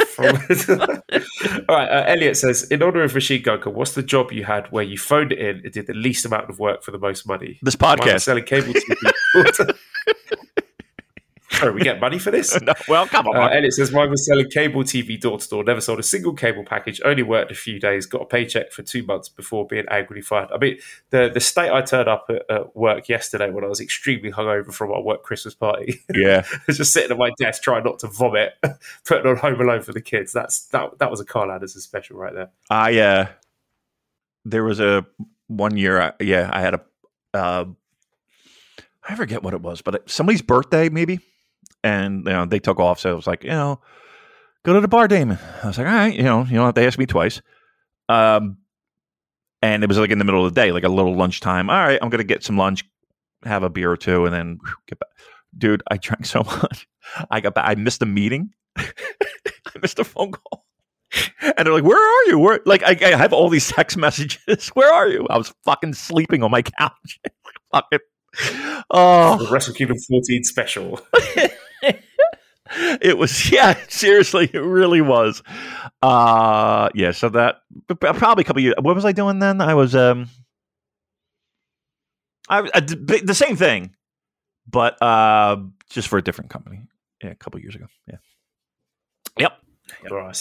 Sixth match then is Keiji Muto's last match in New Japan. So Shota Umino, Hiroshi Tanahashi, and Keiji Muto against Bushi, Sanada, and Tetsuya Naito. So this doesn't have me sort of scratching my head at that Yokohama show they've got coming up, because I had assumed that was going to be Muto related. Now, of course, we can't rule out the possibility if that is some sort of cross-promotional New Japan Noah gimmick show, then this would technically be his last New Japan match, and that the Yokohama match would be a cross-branded show. Muto's exactly the sort of grifter who would, try and milk it. Muto's last match with blue tights. It's the last time he will be wearing blue. But yeah, I mean, hopefully this match is a vehicle to put over Shota Umino. He should be the guy picking up the fall, but you never know when Keiji Muto is involved. But I suppose this is also a good opportunity to talk about Tetsuya Naito getting into Wrestling Observer News Hall of Fame, thanks to me and us. Yay. Finally, we don't have to do the fucking discourse next year, because every time I saw a ballot with someone voting in Japan that didn't include Naito, my blood pressure raised several points. So, I'm not going to do the whole rant. If you want to hear some good gloating, then you can listen to Wrestling Omakase, because John Carroll did a tremendous segment on that. But I think at this point, if you are a voter and you voted in Japan and you haven't voted for Naito, you are telling on yourself. You are exposing your whole ass, as the kids would say. So he's in, he deserves to go in, and thank fuck we don't have to talk about it anymore. I saw some of those ballots. Yeah. Oh, but I saw some of those ballots. I was like, what the fuck are some of these people? Absolute state of them. I mean, how do you get a ballot? You just ask? I know. How do we get a ballot? Well, good point. David Bentley Fart says, what should we make of Naito and Tanahashi not having singles matches? Is it just a booking oversight, or is 2023 the year their transition from being top guys? Multiverse Ace says, yeah, there you go. Who do you think comes out of Wrestle Kingdom looking like a bigger star, Ren or Shota? And he also asked, what was more painful, Carl Anderson's effort or Harry Kane missing the penalty? Ooh. I mean, that hurt. That was upsetting, because we played so well and we tried really hard, and I thought we gave a good account of ourselves, and I wasn't expecting us to beat France. What I wanted was basically to give a good account of ourselves and have an entertaining match, and give France a competitive game, which we did. So I should be happy with that. But it was upsetting, and I don't know why I do this to myself. Every single time England enter a tournament, I get my hopes up. And even now, I'm sort of telling myself, it's a young squad, they're going to be better next time. The comforting thought I have is that the next time the World Cup rolls around, Esther will be 6 and Arthur will be 4. So they'll be old enough to watch it with me, and then I could drag them down into the misery and despair of being an England fan with me. They can share my pain. I digress. Do you think, okay, 1 year, it has to happen one time, right? That's what I mean. Since I've been following international football, I've seen France win multiple tournaments, Germany, Spain, Italy, Portugal, Netherlands, fucking Denmark, Greece are winning shit. So I'm just thinking, when is it our turn? Right. What's going on? Surely law of averages, England have got to win something before I'm dead. Right. But that's sports misery, man. I mean, yeah. I mean, I've seen so many dumb, dopey teams win Stanley Cups, and you're just like, well, I mean, come on, what the fuck? One fucking time. Can I just have one? I don't want 12. One. Yeah, I know. Trust me, I'm right there. I know, that's what's pissing me off about France. Again, since I've been following it, they've won 2 World Cups. They've won European Championships. They got to 3 World Cup finals, and they're in another one now. Just let someone else have a fucking turn. So selfish. I agree. Bastards. Dicks. Okay, sorry, I've got a huge tangent there. Right. Talk to me about Keiji Muto's last match in New Japan. Okay, I'm excited for it. But I look at this match though. This match is, yes, we have some of the brightest stars New Japan has to offer in this match. One of which is a youngster who is going to have a rocket ship strapped onto him. And there is no question in my mind why he is in this match. And I'm not talking about Bushi, Joel. The reason why Bushi's in this match is just, well, we all know. This is we talk about Western fans, and we talk about this is a Hall of Fame type match with people that are legitimate stars. But, and help me here, because I don't know if I have the exact answer or not. But I'll just say this. Hiroshi Tanahashi is in a multi-man tag match at Wrestle Kingdom. The era of what we were accustomed to, I think, is over. I think this is the beginning of that seismic change. We are no longer in the Tanahashi era. We are no longer in the Ace era. It's a little bit distressful to me. Again, this is a big, huge, marquee Hall of Fame type match for a Japanese audience, and even the New Japan Pro Wrestling audience, as it should be. Hiroshi Tanahashi's in a multi-man tag match at Wrestle Kingdom. I just want people to be able to digest that, because to me, that's the biggest change of all. That's one of the biggest changes of all. And again, the fact of who is in this tag match. They could have picked anyone on that fucking roster. They're here to change the guard. Yes. As I said, I mean, this has got to be the moment to not crown Shota Umino, but, this is very intentional to have, the past ace, present ace, future ace, all on the same team. And I'll be interested to see where Shota Umino goes after that, because this is a really big spot for him. I know, we're seeing guys like Narita from his class get these championship singles matches, but I think the significance of this 6-man tag match should not be lost on the audience. Okay, 7th match then is the IWGP Junior Heavyweight Championship match, the 4-way between Master Huato, El Desperado, Hiroshi Takahashi, and Taiji Ishimori. So again, we talked about this one before. I thought they set it up really well in that fantastic tag match that they had. I think that was at Battle Autumn Osaka, I want to say. But that really got me hyped for it. I think this is going to be the chance to make a start out of Wato. I think it's going to be tremendous fun. I will say Wato has improved. How about that? Again, I am here scratching my head with the limited amount of hair follicles that I do have. Again, he's in a big spotlight match. And there are a lot of guys sitting on the bench. So maybe not in a junior capacity, but still, I think, to me, Master Wato being in the bright lights, that does leave me questioning some things. But this match will be fucking great, right? I don't think anybody's going to think that it's not. I mean, we'll give predictions maybe next week when we do the preview show. But yeah, again, another barn burner, another exciting, fun, tons of talent in the ring. So yeah, that's going to be a good match. Double main event here. So 8th match is the IWGP US Heavyweight Championship.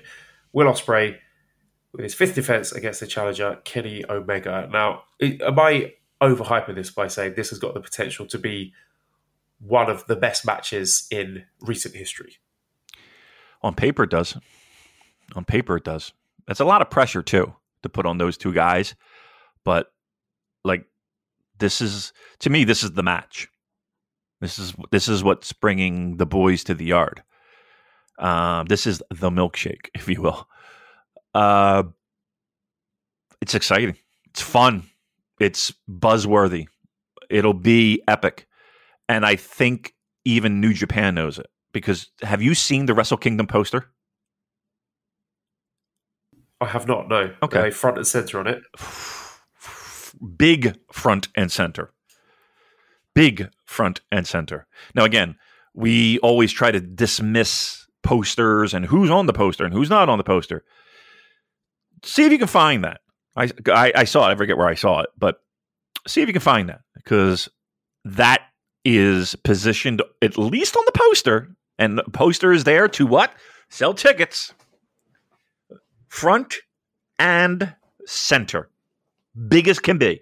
And everyone else is much smaller, including your IWGP World Heavyweight Champion and the Challenger.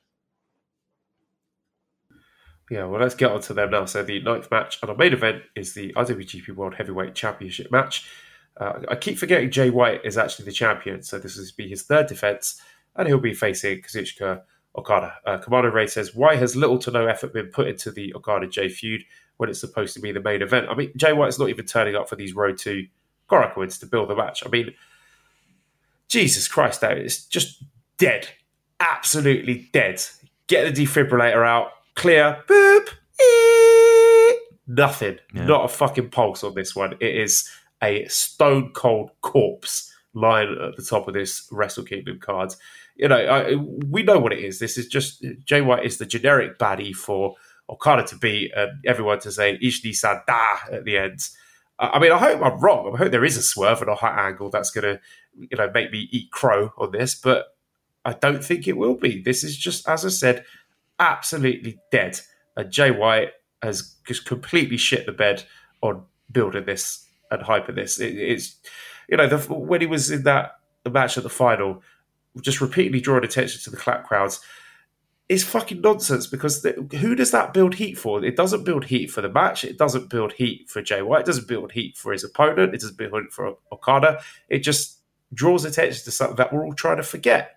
So him just constantly pointing out that, oh, look, your own clapping is bad. Yes, we know. Yeah. And it's not helping. Yeah. It just kills the crowd even more. It absolutely sucks the life out of it. He's a guy who's just really struggled this year to come up with any new ideas. I think he's really struggling to adjust with the clap crowds. And now that we have a cheering crowd at Wrestle Kingdom, what's the angle going to be? What's the gimmick going to be? How's he going to handle that? So here's a guy who, I just look at him, and we've talked about it before. I'm wondering, is this it? Is this the end of the line for Jay White and New Japan Pro Wrestling? Because if it is, that might not be the worst thing in the world. He looks like a guy who's out of ideas and out of motivation, and I'm sure the match will be really good. I mean, I've got no doubt that I'm going to watch it, and it will tick all the boxes that you want from a Wrestle Kingdom main event. But it just feels like there's no heart in it. There's no excitement. There's no passion. It feels like a foregone conclusion. It has been one of the worst builds to a Wrestle Kingdom main event in recent memory. I know people will go back to like Kenny's weirdness. This has been really not even bad in the sense that it's you're supposed to be excited for a main event, and I don't think anybody is. And let's be honest here, the semi-main event is the main event at this point, in a lot of people's eyes. We've been saying it for a while that this Bullet Club thing needs to fucking get moving here. And what thing? There is no thing, Damon. I know. People have been telling me there's a Bullet Club Civil War. Where? Yeah. I haven't fucking seen one. I mean, how many times have we've heard that from numerous people though? And it was a line to do so. You're right. It's not. It's if it is going to happen, it has to happen at the end of this match, don't you think? Like, don't you think there has to be something that happens where? Because this is literally. How many times have we had this conversation? I know. How many times have we said, this is going to be the moment I know. where, evil turns on Jay White. I feel like an idiot even bringing it up. They're not going to make a fool out of me again, David. Okay. I mean, I'm with you. I'm disappointed in the sense that it was there and it would have been pretty cool, I think. Like, it would have definitely, I think, re-energized Bullet Club. It needed to happen 2 years ago. I know. But you thought maybe, okay, this would be it. And it would be done well, I thought. And it was always teased. Look, who knows? But I got to be honest with you. At this point, I don't give a shit. You know what I mean? Like, I don't care what the fuck happens with them. Who gives a fuck? And it's so spread out all over the place, and it's so disjointed, and it's so like, who cares anymore? Yes, the match will be good. Of course, it will be good. It's a Wrestle Kingdom main event. It will be good. But yeah, going into it, like on a scale of 1 to 10, I'm probably at like a 2 or a 3 when it comes to excitement level or buzz or. Okay, all right. Good question. All right, let me ask: if you were to rank all 9 of these main card matches in order of how excited you are, how close to the bottom is this? Oh, it's like, whew. Like I said, 2 or 3. Like, I'm like Carl Anderson and Tama Tonga have that hands down, number 1. Trust me, of the entire card, it probably settles in at the second spot, to be honest. I mean, you figure the Stardom match will have great action, unbelievable wrestling, and the possibility of a pretty historic angle. Even the tag match will be very good. The junior tag match will be fantastic. Kenny and Omega are going to fucking blow the roof off the joint. And even like the multi-man tag with Tanahashi and Muta, and that'll be so fun. It's near the bottom of the list, Joe. That's sad. Just think about that. That's fucking sad. All right, so let me ask you this. What was the biggest cause of that? Was it A, Jay White and just, again, feeling like he's out of bag of tricks? B, Okada with the I'm not defending this G1 thing. I'm it and that's it. Or is there another reason? I've got to primarily point the finger at Jay White just because he's. I mean, they should both get some of the blame. To be honest, I think it's just kind of disgraceful that we've got to this point and they failed to do any kind of interesting or meaningful or memorable interactions together. That's got to be on both of them. But I mean, just the fact that Jay White is not at these Road to Korakuens, which are there primarily to build up hype for Wrestle Kingdom, and for the IWGP champion to not be there is some heinous shit in my eyes. Okay. Now, let me ask you this. Do you think that's more Jay White or do you think that's the company? Like the company said, Jay, we need you here. Yeah. And again, this is the same thing that I said about the Carl Anderson thing. They have allowed that to happen and they've allowed this to happen. If you're in charge of this company, you say, Jay White, get out there and do a fucking face-to-face with Okada or cut a promo on him. Just do something. Just do something to make people give a shit about this match. As much as New Japan does a lot of good things, and New Japan does things that just make you fucking scratch your head like, who's running the ship here? What the fuck? Like, this is a company that, not for nothing, took great pride in their heavyweight title situation. You know what I mean? Like if anything, everything down the bottom of the card was falling apart, you knew that title meant something and it was important and people were into it. I can't remember we would have to go back to pre-AJ, right? Where the world title has just been like, what the fuck are we doing? That's weird going into a Wrestle Kingdom. I got to be honest with you. And I think here's where, if I'm going to point the blame, I'm not blaming the wrestlers because the wrestlers are not like Jay's not just going to run through a fucking curtain and start fucking cutting a promo on Okada unless the company says, Jay, go out there. You know what I mean? Like Jay's just a fucking pawn in this. And I don't even think the two guys had a ton of opportunity to build this. Like, I can't put it necessarily on the wrestlers per se. I mean, they weren't really given any opportunity to do anything, right? Yeah, again, that's what I'm wondering now. Are management looking at this thinking, yeah, this is good. This is great. They can't be happy with this. They must. I mean, they had the fucking blueprint of it. They wrote the fucking blueprint. And they I don't know what they're doing. You can blame Jay White all you want. I blame the company. Because the company gave them nothing. To work with. Right, well, let's look ahead then. So Cola Blue says, what's more likely post-Wrestle Kingdom, Jay White babyface run in New Japan or Jay White leaving for AEW or WWE? Cola Blue says, is an Okada heel turn on the cards, perhaps with evil Masahiro Chono goatee, transitioning him to a sort of final boss figure for Umino, Narita, Okada, etc. to aspire to defeat? And Frank says, who do you think the next challenger for the IWGP World Heavyweight title will be? We all know the right answer is Honma. Honma will run wild in 2023. Well, I mean, just based on promotional materials, I do have a feeling that Jay's sticking around. I don't think it's going to be like, right, January 5th, he's off. Although he is behaving, conducting himself in a way that suggests that he is going to be leaving.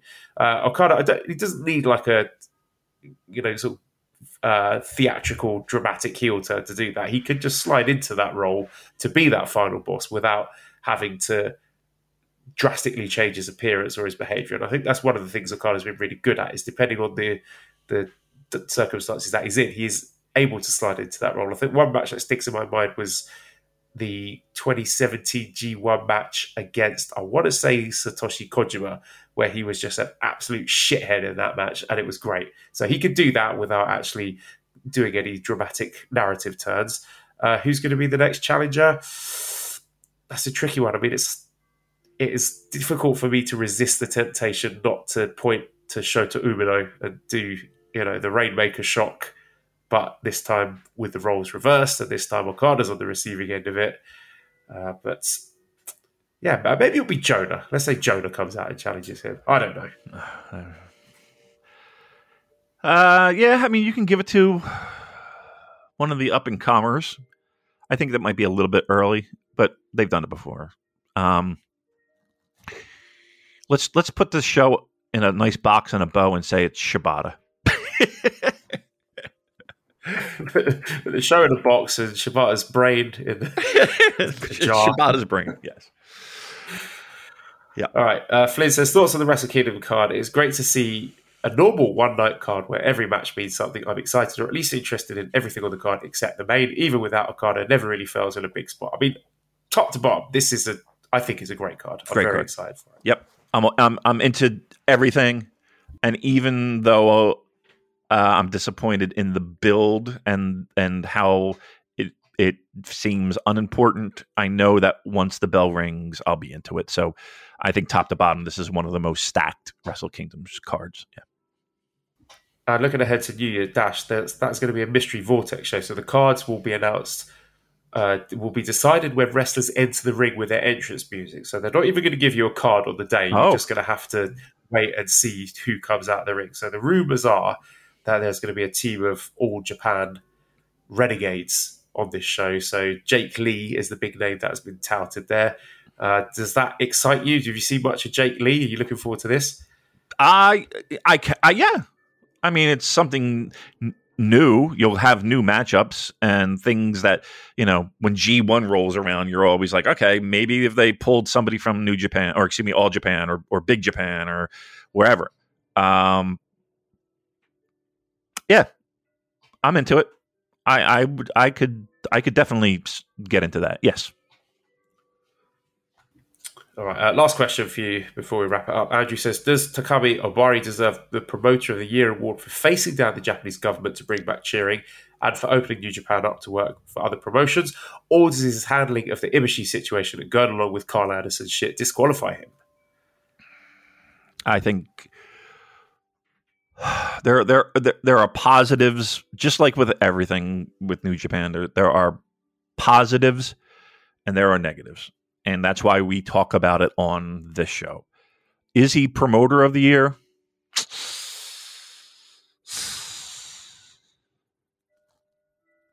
I think he can be in the discussion, but look, the Carl Anderson thing is just one of those things that's a middle of the card, lower end of the card, and it's. It is a head scratcher, but okay, great. No,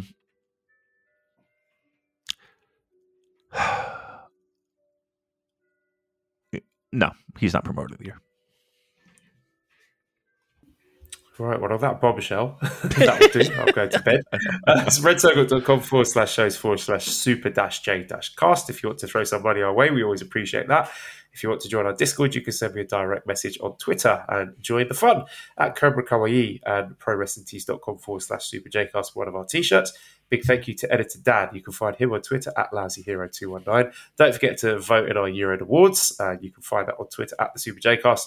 Subscribe to Voices of Wrestling Podcast Network for other great shows. And also, I have written a secret Santa review for a match that was gifted to me, and it's probably the most insane thing I've ever written. It hasn't been published yet, but watch this space because hopefully it will go up soon. I just completely lost the plot when I was writing it, so look forward to that. Give us a 5-star review on iTunes. Thank you everyone for listening, and goodbye.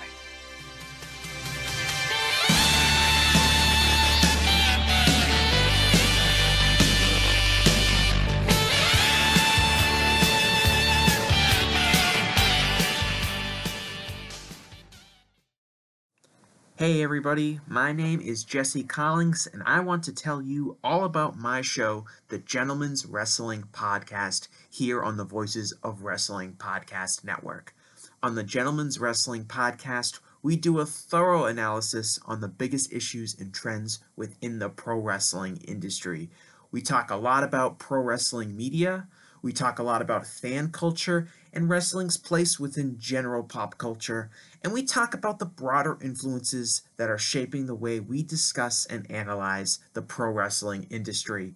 We've had some of the brightest minds in the pro wrestling intelligentsia on the show, including WrestleNomics host Brandon Thurston, both Rich Craich and Joe Lanza from the Flagship Wrestling Podcast, Trevor Dame from the Through the Years podcast, and a whole lot more. This isn't a show for hot takes. It's not a show recapping the latest episode of television. This is a show focusing on the biggest topics in pro wrestling and doing a deep dive on the real stories behind the surface level analysis you might find elsewhere. The Gentleman's Wrestling Podcast is available wherever you get your podcasts, and we'd really appreciate it if you gave us a try. Thanks.